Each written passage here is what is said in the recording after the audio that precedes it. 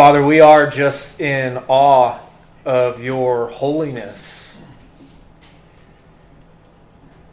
And Lord, we approach you tonight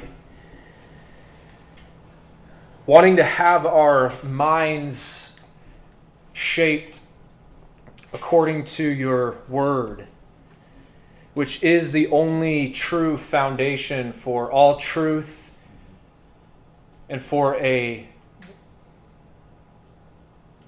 correct, accurate worldview. So Lord, we ask that you would give us a spirit of humility to come and to sit at your feet, to learn from you, so that our thoughts, so that our minds and our lives would be more conformed to your word, to your glory. Lord, we understand, we know the importance of this, especially in light of just the secular age in which we live. The need is now more than ever to get into our Bibles and to know them. Lord, I ask that you would give us a firm foundation in your word, a firm commitment to your word tonight, so that our lives would be lived more by the book. And we pray these things in the name of Christ. Amen. Amen. Well, raise your hand if you have heard the phrase, he or she has rose-colored glasses. Have you guys heard that phrase before? That phrase basically means that somebody has just a general positive outlook on life. Even in bad situations, a person with rose-colored glasses is always going to see the good. Not because their situation is good, but because the lenses through which they're viewing and evaluating their situation are rose-colored. I don't personally wear glasses, but for someone who has naturally blurry vision, if they go and buy a pair of corrective lenses and they put them on, now all of a sudden, everything, Lord willing, if it works right? Everything that was once blurry now becomes clear. Not because everything out there was actually blurry and it changed and all of a sudden became clear, but because the lenses were put on so that the person could see clearly. Your lenses determine how you see the world around you.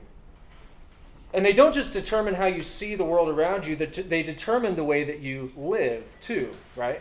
If somebody has just constantly blurry vision, that's going to change their ability to do certain functions. Maybe their driving is going to be impaired, their writing is not going to be very good, whatever.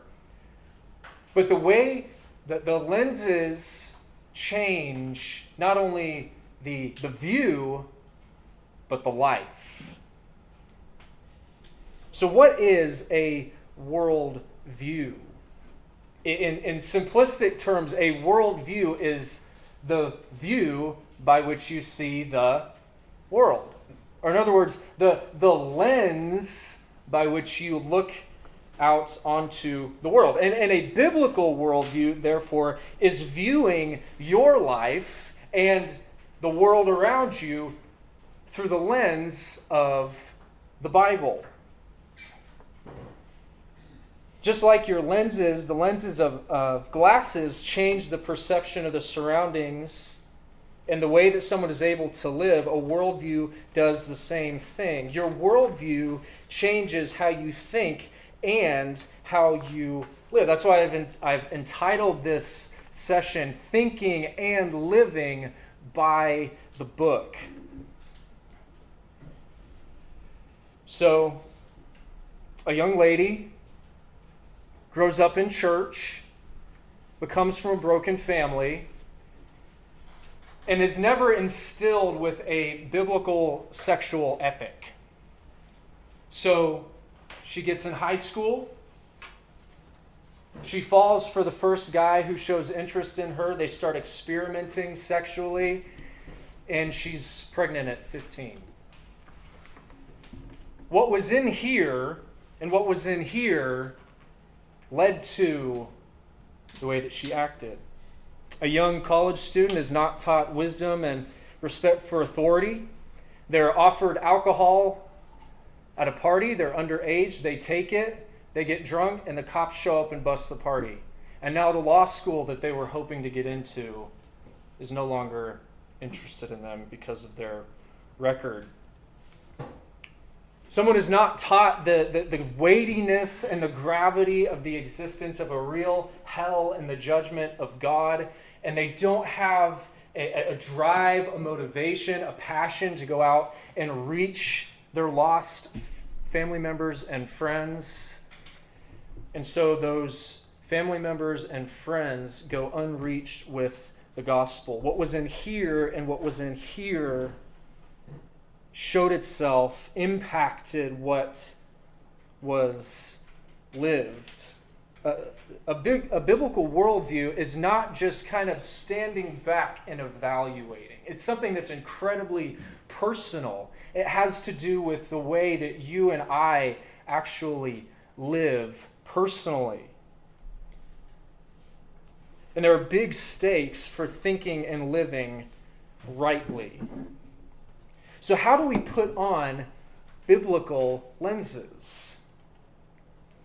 Ultimately having biblical lenses means understanding and believing just a few basic things about what the Bible teaches. And the more that you understand about what the Bible teaches, the more of this that you get in here, the more refined your worldview will become according to Scripture. But, big book, we've got 45 minutes. So we can't talk about every little nuance and intricacy of what is in here that informs our worldview. But there are a few foundational truths that I want to walk us through tonight so that it'll give us a starting point. So these three foundational truths of a biblical worldview have to do with, number one, the author of the Bible. Number two, the nature of the Bible. And number three, the message of the Bible. So you have the author of the Bible, the nature of the Bible, and the message of the Bible. And by God's grace, these three foundations will help us see ourselves and the world around us through God's eyes. So let's begin with the author of the Bible. Open your Bibles to 2 Timothy chapter 3. We're going to be doing some flipping tonight, so get the thumbs ready, warmed up. 2 Timothy chapter 3.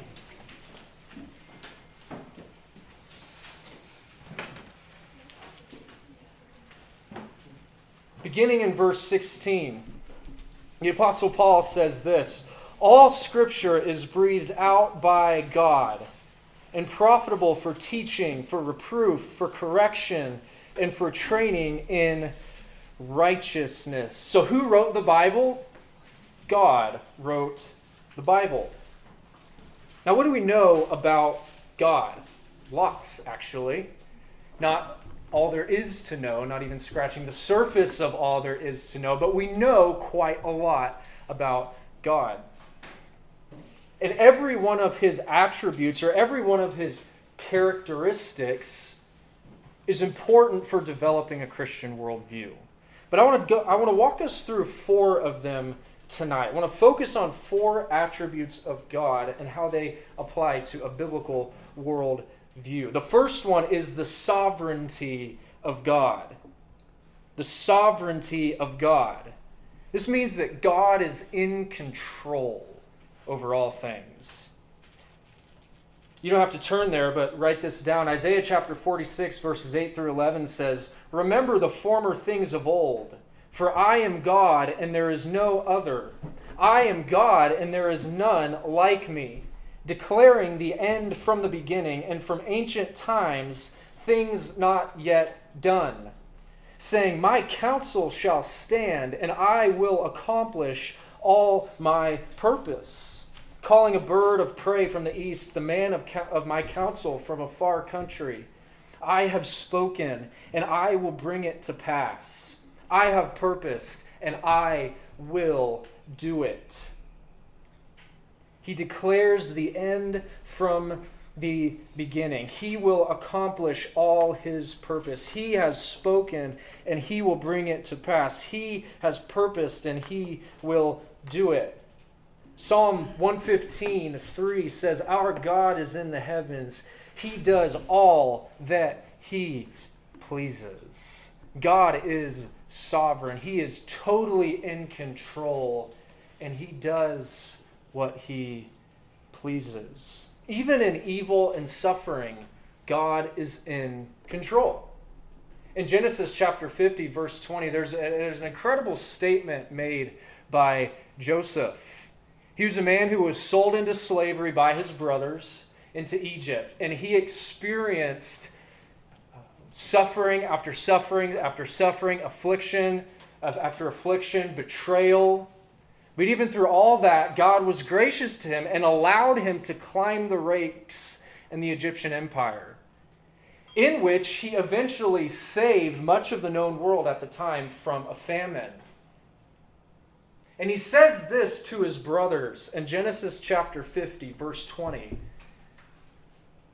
As for you, you meant evil against me, but God meant it for good, to bring it about that many people should be kept alive as they are today. Even in bad situations, even in evil, God is in control. He is in the driver's seat. So first we have the sovereignty of God. Secondly, we have the goodness of God. Psalm 119, verse 68 says, You are good and do good. Teach me your statutes. By the way, I would encourage everyone after our retreat this weekend, Psalm 119 is a large psalm. It's 176 verses. Take the next week or so and read through that psalm a couple times and see what it has to say about the Bible, about the Word of God. He is good. Psalm 145, verse 7 says, They shall pour forth the fame of your, being God's, abundant goodness, and shall sing aloud of your righteousness. So not only is God sovereign, but God is also good. This means that every decision that he makes, every plan that God has, is done with good intentions. He's good. The third / fourth, these kind of go together, but God is wise and all-knowing. God is wise and all-knowing. Job chapter 12, verse 13 says, With God are wisdom and might. He has counsel and understanding. In Romans chapter 16, verse 27, the very last verse in the book of Romans, Paul says, To the only wise God be glory forevermore through Jesus Christ. Amen. In 1 John chapter 1, verses 19 through 20, say, By this we shall know that we are of the truth and reassure our heart before him. For whenever our heart condemns us, God is greater than our heart, and he knows everything. So God is not only sovereign, God is not only good, but God is wise, and he knows everything. Fourthly, God is true. God is true. Jesus literally said in John 14:6, I am the way, the truth, and the life. Proverbs 30, verse 5 says, Every word of God proves true. He is a shield to those who take refuge in him. So God is sovereign, he is good, he is wise, all-knowing, and he is true. So what? So what? God's all of these things, great. So what? Here's the key to all of that. In the world in which we live, with at times everything seeming to be unraveling at the seams, there is a God who is in control over all of it. And he has good, wise, true purposes for it. There's nothing more fundamental, because as we develop a Christian world view, it can get kind of depressing, right? We're viewing the world, and all of a sudden we don't really want to view it anymore. We have to start with the trustworthiness of God. The trustworthiness of God. Because all of those things are true about God, we can trust him. See, if God was sovereign, but he wasn't good, and he wasn't wise, and he wasn't true, then he'd really just be an ignorant tyrant, right? He wouldn't know what to do, and he would just be making plans and kind of flying by the seat of his divine pants. But if he was just good, but he wasn't sovereign, and he wasn't wise, then he might have the best intentions, but no power to carry them out, and not really even sure that they're a good idea. If he was just wise and true, but not sovereign or good, he may be able to think of the best ideas, but may not have good intentions or the ability to actually carry out those ideas. God has a sovereign, good, wise, true plan. All of those things are true at the same time for you personally and the world around you. This provides the first foundation of a biblical world view. This means that we can trust him in good, in evil, in success, in failure, in marriage, in singleness, in poverty, in wealth, in whatever it is. We can trust him personally, and we can trust him universally. Imagine that you come into class on the first day, syllabus day, everybody's favorite day. Yeah. Actually, it was kind of my favorite day because, a lot of times you got to get out early. So that's kind of nice. But you come in and it's syllabus day. You walk into class and you sit down at your desk. You open up your computer. You get on Canvas or whatever system you guys use at KU. I don't know what that is. But you get on Canvas to try to find the syllabus. And you can't find it. In fact, you can't even find your class. So, perplexed and confused, you look up to the front desk, and to your surprise, there's nobody there. Okay? You wait 5 minutes, 10 minutes, 15 minutes goes by. You're looking at your watch. It's now 15 minutes past when class was supposed to start, and no professor, and no syllabus. Well, right about that time, a guy walks in, poorly dressed and kind of smelly, and he's just scrolling through something on his phone. And he kind of saunters up to the front desk, and he sits down, and he just kind of scrolls and scrolls and scrolls. And everybody's just kind of looking at him, right? Like, who is this guy? And finally, you being, astute and passionate about your education, you raise your hand and you say, "Hey, are you the professor?" And he looks up and he says, "Yeah."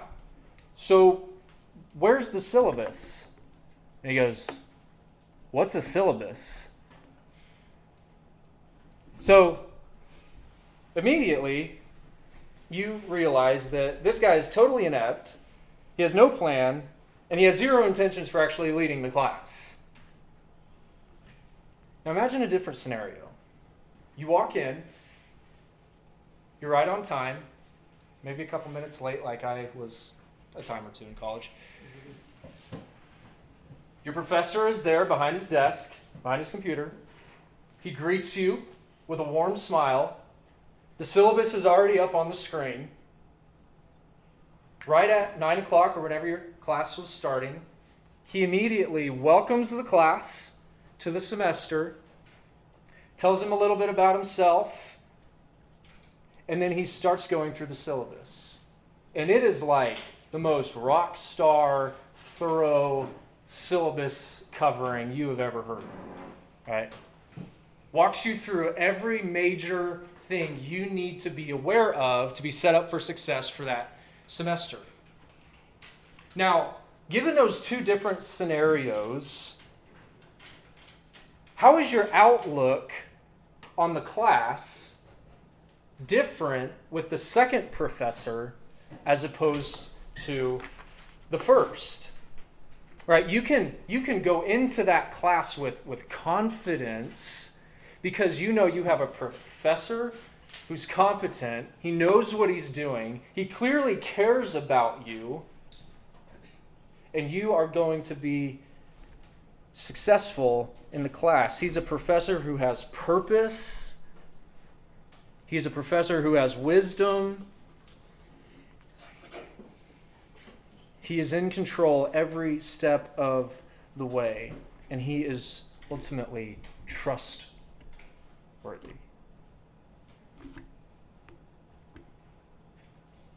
We have a sovereign God who's in control, who, as we just sang, is holy. There's none like him. Who has the absolute best intentions in every aspect of his plan. Who has made that plan, who has designed his plan with the utmost wisdom and truthfulness. We can trust our God, and that makes all the difference to how we approach our world view. God is trustworthy.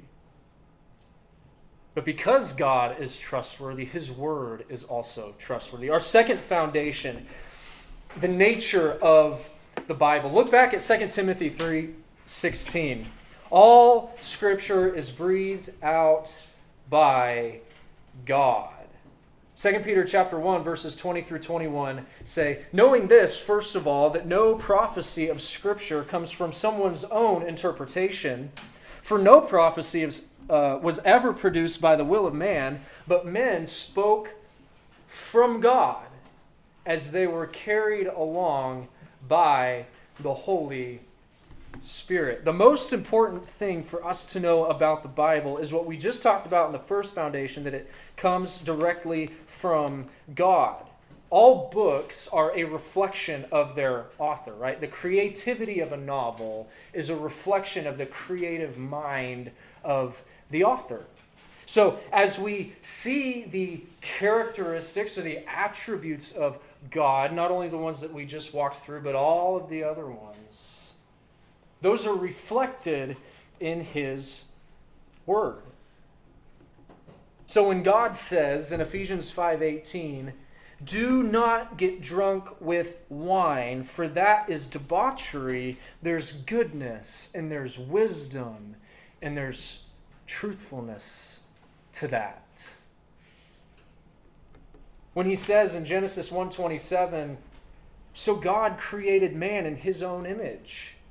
In the image of God, he created him. Male and female, he created them. There's goodness and there's wisdom and there's truthfulness to God's design of humanity as his image bearers, as male and female. When he says in 1 Corinthians 6:18, flee from sexual immorality, there's goodness and there's wisdom and there's truthfulness to that. Because God is trustworthy, his word is trustworthy. And because his word is trustworthy, it's really all we need. Right? It is sufficient. Now, obviously, you won't This is not a science textbook. This is not a calculus textbook. The Bible won't teach you how to change your oil or whatever, right? But the Bible provides, remember the key word here, foundation. The Bible provides a foundation for everything else, right? So while the Bible is not, let's say, a driving manual, you won't see stop at red lights, 1 John 2:5 or whatever, right? You won't see that. It gives you a framework for when your driving manual says stop at red lights, or when you don't stop at a red light and the cop pulls you over and says, hey, stop at red lights. The Bible gives you a framework for understanding and learning and submitting to that. Like when it says in Romans 13:1, let every person be subject to the governing authority. So the governing authorities say, stop at red lights, so I stop at red lights. There's a million other examples that we could use. The Bible provides the foundation for right thinking, right living in every sphere of life, bar none. It is, and by the way, I'm a book recommendation guy. I want to equip you guys, but if you want a really good study of biblical worldview, read Nancy Pearcey's book, Total Truth. And her point in that book is that Christianity is not just an isolated set of ideas and doctrines that just applies to religion. It applies to everything. It's not just religious truth, it is total truth. It's a little hefty. It could double as a self-defense weapon too, so, but it's great. It's great. The Bible is total truth, and it is totally sufficient. So what do we need to do to develop a biblical worldview? We need to know our Bibles. So don't raise your hand, not asking for hands, but how many days in the last week did you actually sit down and read your Bible? And maybe a bit more convicting, how much time did you spend actually reflecting on what you read and applying it to your daily life? How deeply are you in the Word? Often because of the secular age in which we live and the constant exposure to information through media and all of those kinds of things, our exposure to unbiblical worldviews is much greater oftentimes than it is to biblical worldviews. All the more reason, all the more importance to be in the Word. I think Spurgeon was the one who said something to the effect of, read good books, but live in the Bible. Live in the Bible. Read it every day. Choose a time, choose a place. Try to read for maybe 20 minutes at least. Get in the Word. I know it sounds so basic, but if you want a proper foundation for a biblical worldview, you need to get as much as you can possibly fit of this into this and into this. Be in your Bibles. That leads us to the third foundation of a biblical worldview, the message of the Bible. Now we're not going to take too long. I'm not going to go into too much detail here on the message. I want to give you a big picture. A lot of times when we think of the Bible, we think of like isolated verses, right? John 3:16, right? We all know that verse, right? But the Bible is actually a story from Genesis to Revelation. There's one big theme and storyline that you can track all throughout the Bible. The reason for that is because not only does the Bible have human authors that wrote individual books, but it has a divine author, the Holy Spirit, who, as we read before in 2 Timothy 3:16, 1 Peter 1, 2 Peter 1, 20 through 21, I'll get it right, it's one of the Peters. as we saw in those verses earlier. The Holy Spirit, God himself, has authored the Bible. So Genesis 1:1, in the beginning, God created the heavens and the earth. The first thing we learn in the Bible is that there's a God and that he has created everything. We see going forward in Genesis chapter 1, verse 26, then God said, let us make man in our image after our likeness, and let them have dominion over the fish of the sea, and over the birds of the heavens, and over the livestock, and over all the earth, and over every creeping thing that creeps on the earth. So not only did God create, he created us in his image to reflect him, to represent him, and to fulfill a particular task.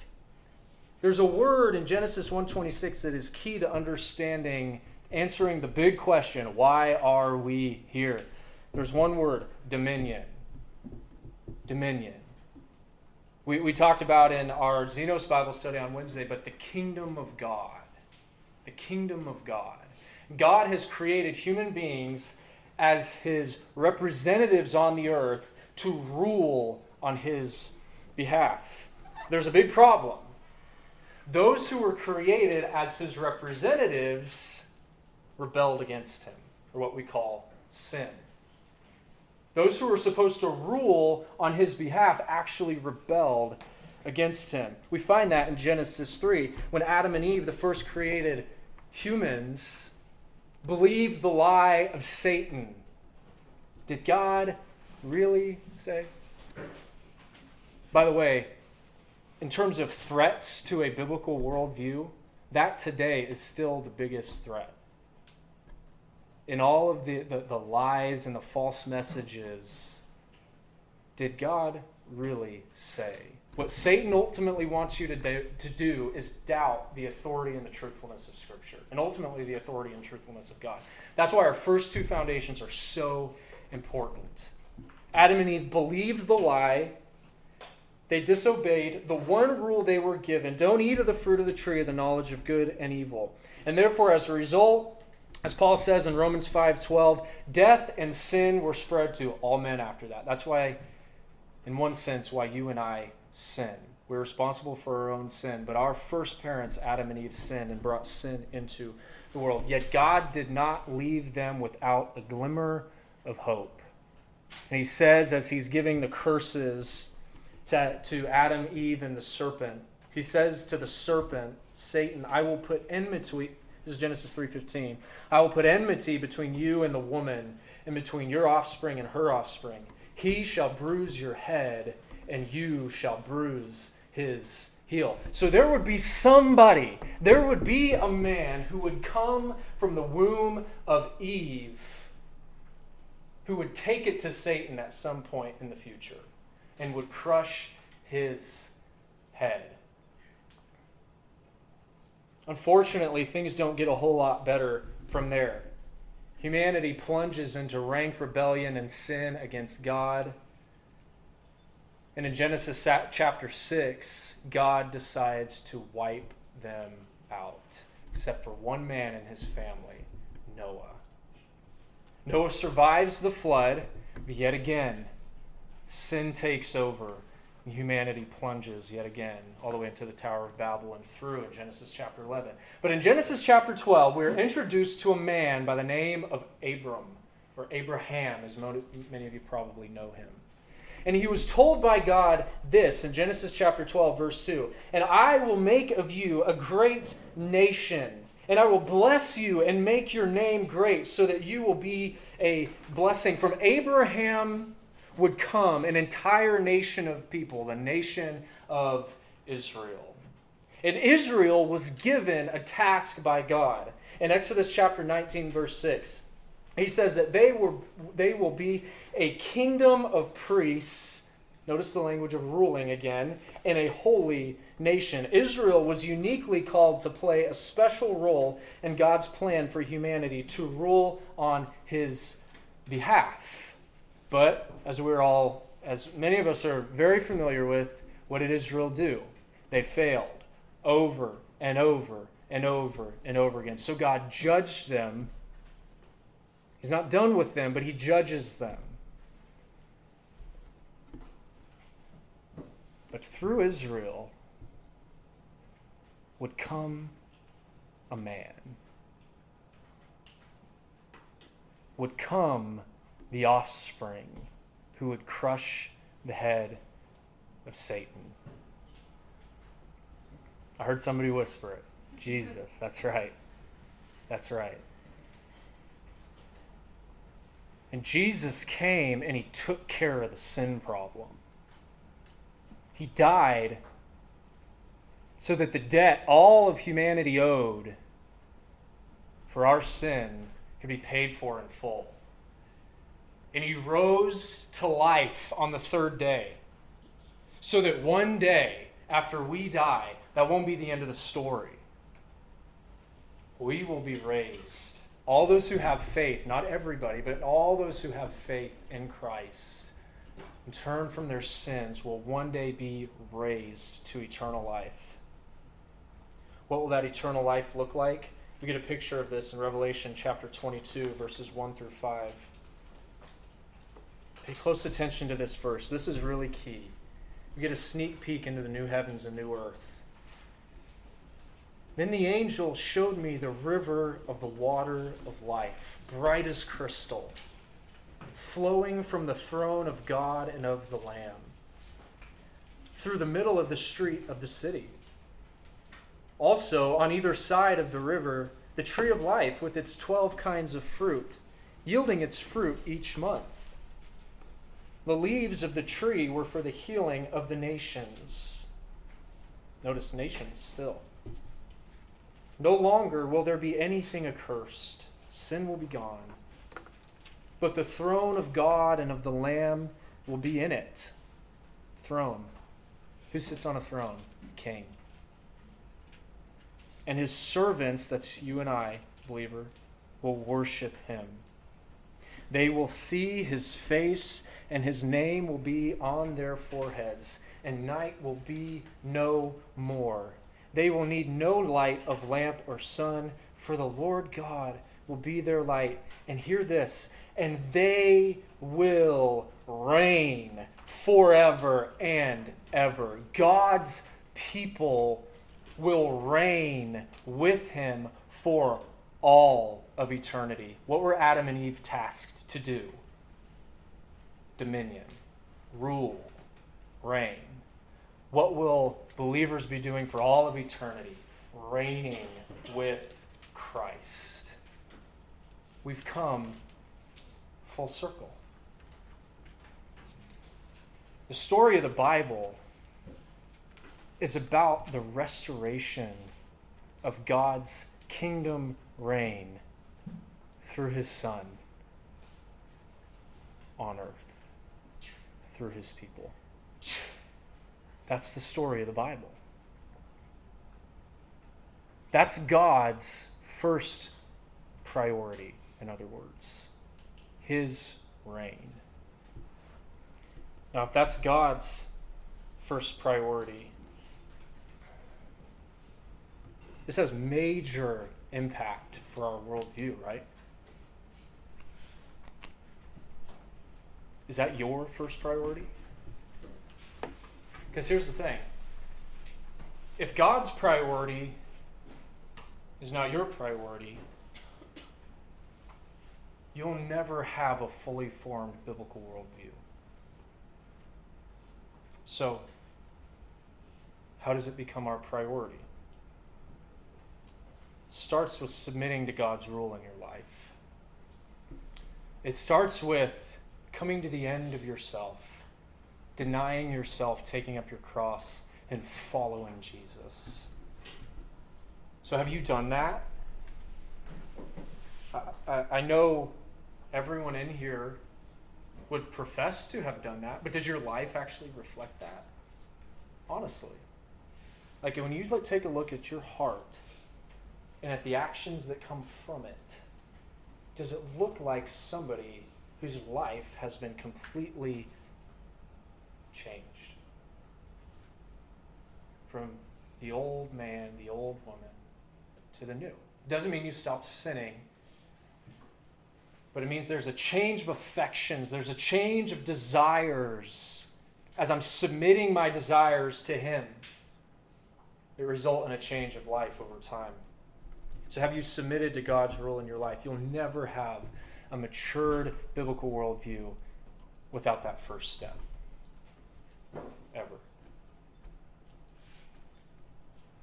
Number 2, did I say this already? Read your Bible. Read your Bible.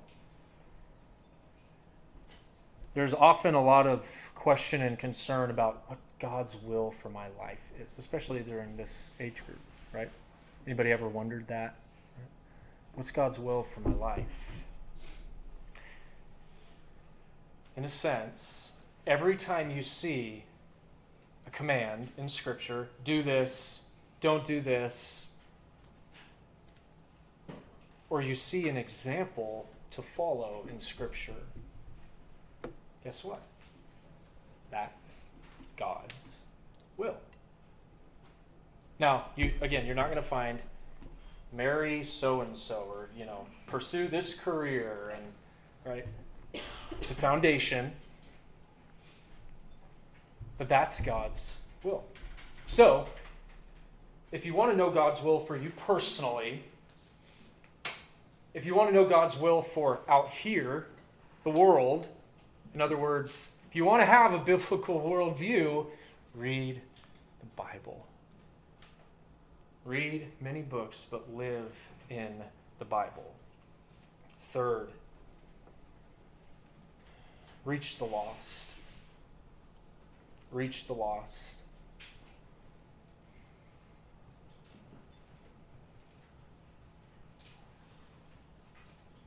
Understanding the world around you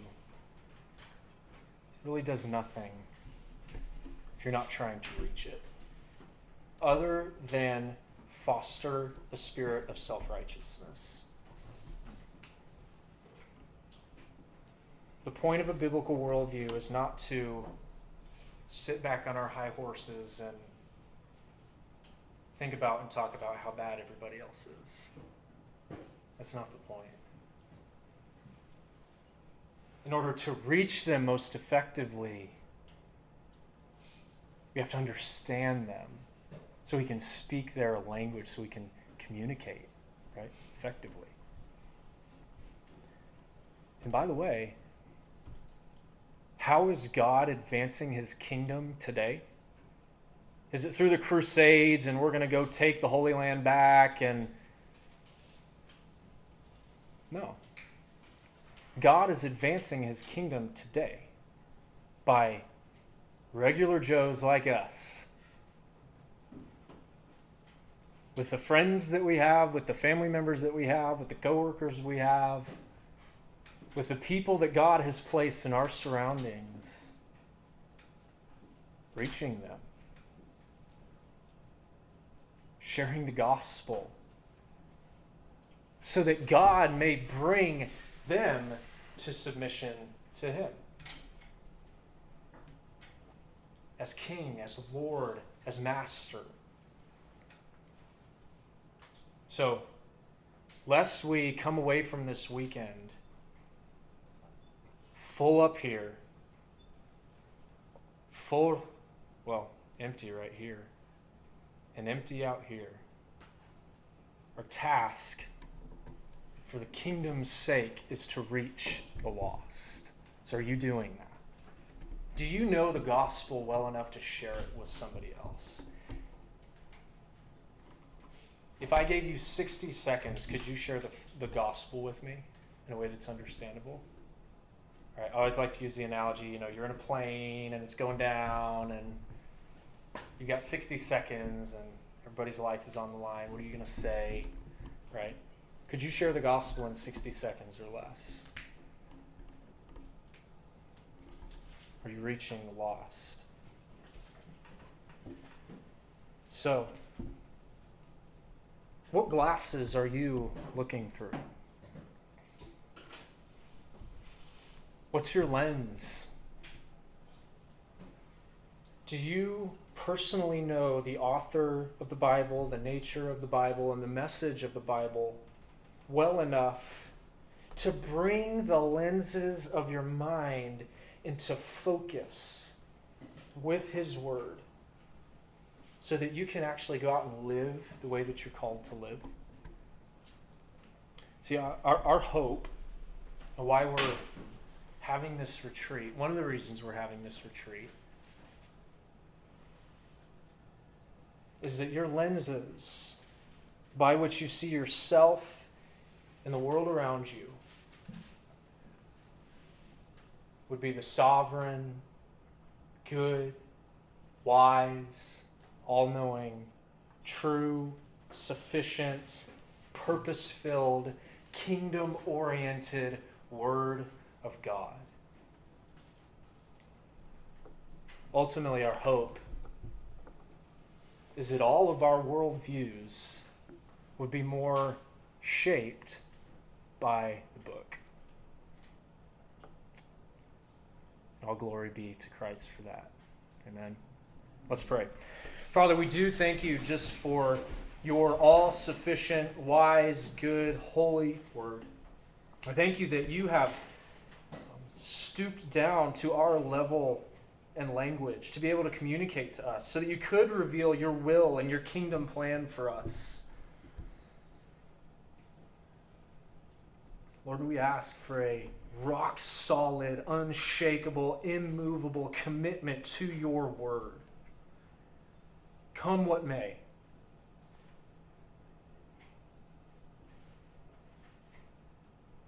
And for lives that are driven to reach the lost, to practice personal holiness, to put off sin and to put on Christ by the power of your Spirit. So that the lenses of our minds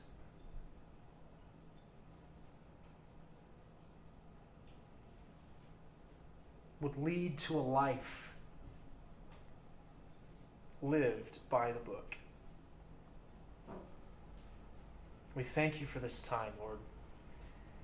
And now ask your blessing on our breakout groups as we dig a little deeper. Lord, we want you to be honored. And it's to that end that we pray. Amen.